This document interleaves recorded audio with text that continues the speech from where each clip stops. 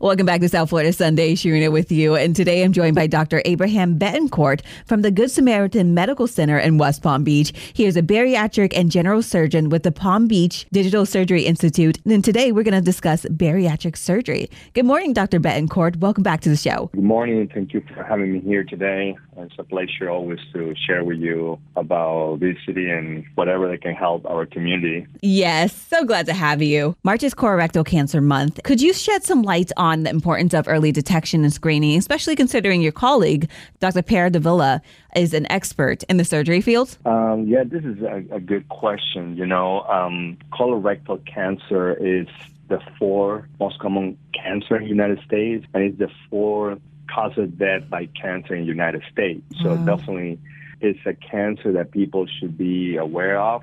And the easiest things I will encourage everybody used to be at 50 years old, I get a screening colonoscopy. But for the last couple of years, the trend and the current recommendation has been drop that age cutoff to 45 because sadly we have seen an increase of colon cancer on younger patients. It's a very preventable disease. I think we just need to educate our community just to go in and talk to your primary care if you are 45 or if you have a history of colon cancer from your parents or a first-degree family member. Why do you think that we're having so many more occurrences of this in younger patients? Well, there is no clear cause of that, but one of the stronger theory have to be with the diet. Sadly, the food in the United States is sadly not as good in other countries to say. This might sound a little bit exaggerated or overreacting, but some people might even consider the food that we're eating here in the United States as a poison. And also obesity. The United States is one of the countries with the highest rate of obesity. We now know that obesity is linked to the increase of at least 13 types of cancer. So that also have a lot to do with maybe the increase. We have a younger population suffering from obesity.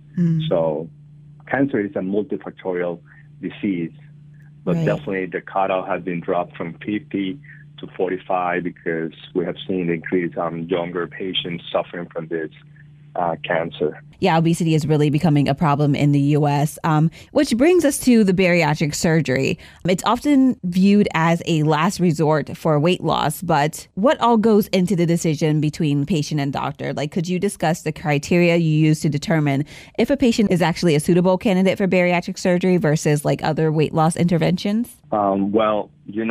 As you mentioned, sadly, there is a lot of stigma or misconception around obesity as a disease and the different treatment and particularly surgery. People think as a surgery as a lack of willing, the patient is an easy path, which is completely wrong.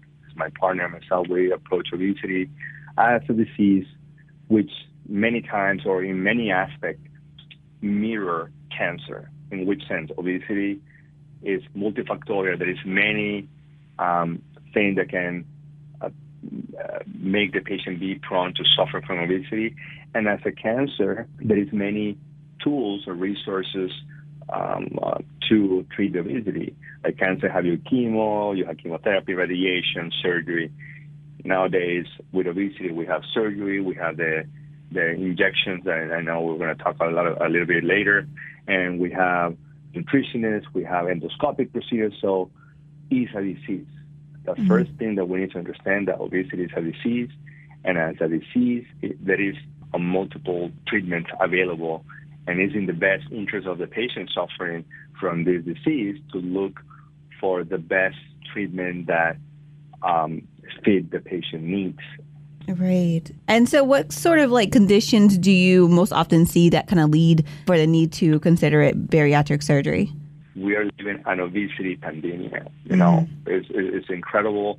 We have even teenagers suffering from obesity, suffering from fatty liver, diabetes, up to about 2 years ago. And because the insurance regulation or guidelines, we used to treat patients with what we call body mass index of 35 or above that have certain disease, either diabetes, hypertension, high cholesterol, reflux, in order to the insurance to cover the surgery. But since 2 years ago, the societies that are involved in bariatric surgery make a consensus and a new recommendation to drop that, I would say, guideline or inclusion criteria for surgery to, BMI of 30 or above. And the reason is, again, it comes to the same, that obesity is a disease that mirror cancer.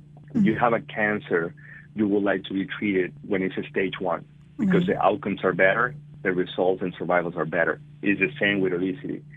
Sadly, because the guideline of the insurance, we were treating patients in a very late state of the disease. Not ideal outcomes because we were taking care of patients with already diabetes, high blood pressure, renal failure, heart failure, because at that time, when the patient sick for surgery, it was already too late.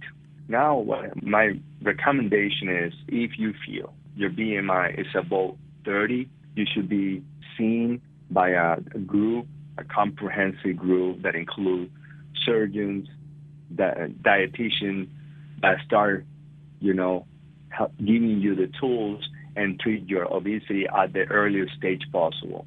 Right. You want to take preventative measures instead of treating something at a late stage because you'll have better outcomes if you are doing the preventative measures. So as a surgeon specializing in gastrointestinal conditions and abdominal pain, what advice would you give individuals who are experiencing something like chronic abdominal discomfort but haven't sought medical attention yet? Yeah, let's start from this. Any pain is not normal, and especially if this affecting your daily activities, affecting you to perform at work, your social life. Definitely the patient needs to look for be evaluated either by a gastroenterologist, primary care physician, or like in my case, I see a lot of patients because as you say, my area is a gastrointestinal tract surgery. That was actually really insightful because a lot of people are dealing with pain on a daily basis and they're just like, oh, it's not that bad or go away and stuff. But yeah, pain is not normal. So you definitely want to get that checked out. Hernias are also a common condition that may require surgical intervention. What are some of the different types of hernias and how do you determine the most appropriate treatment approach for each patient? Yeah, the typical umbilical hernias and the inguinal hernias are the common cause of counsel in my practice. And then there is many other type of hernias that we do in our practice.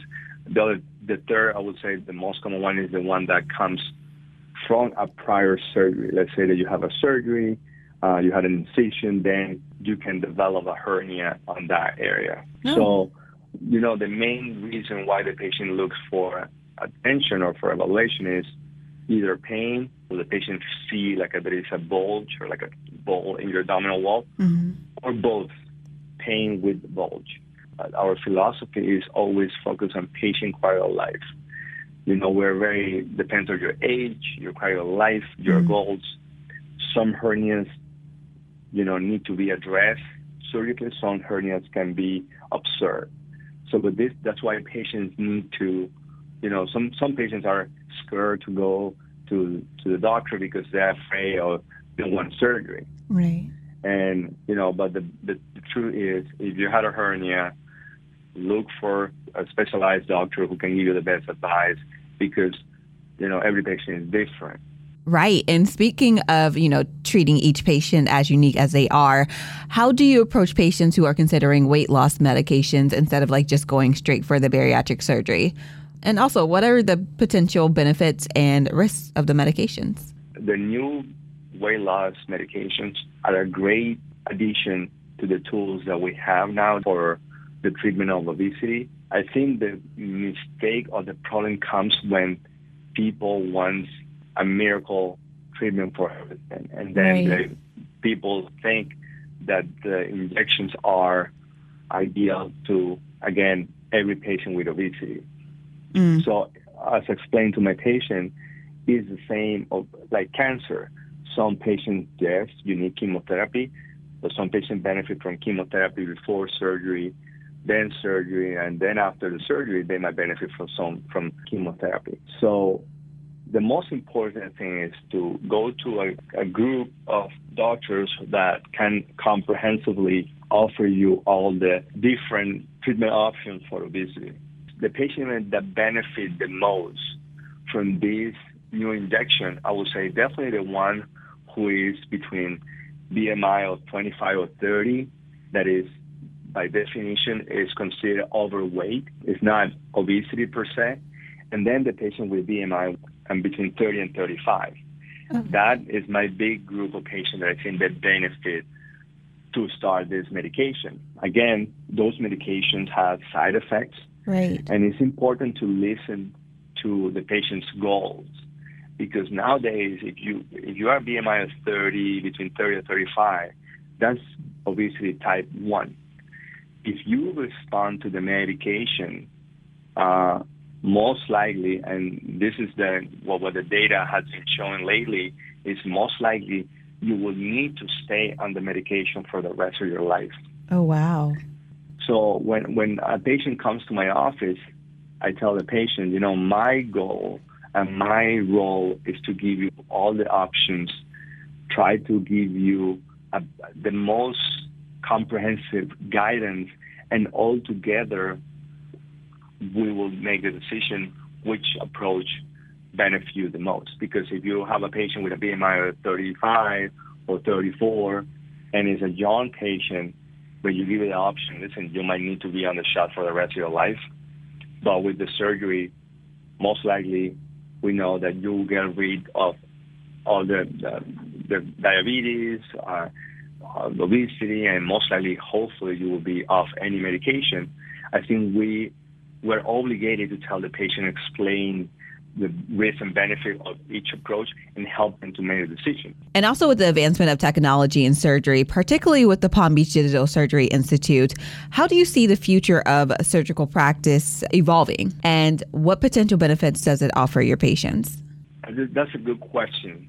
It's a lot of debate about robotic surgery versus laparoscopic surgery. In our practice, we approach all our patients with the robotic platform.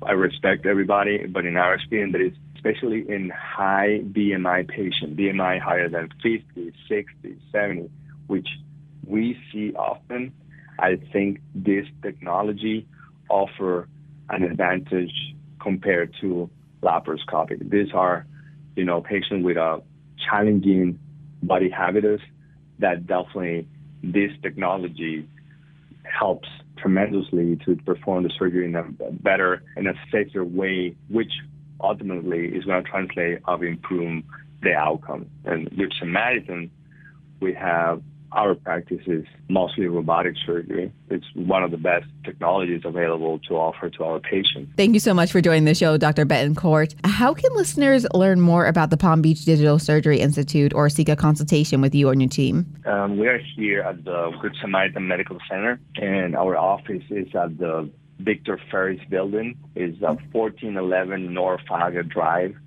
Suite A900. This is in West Palm Beach.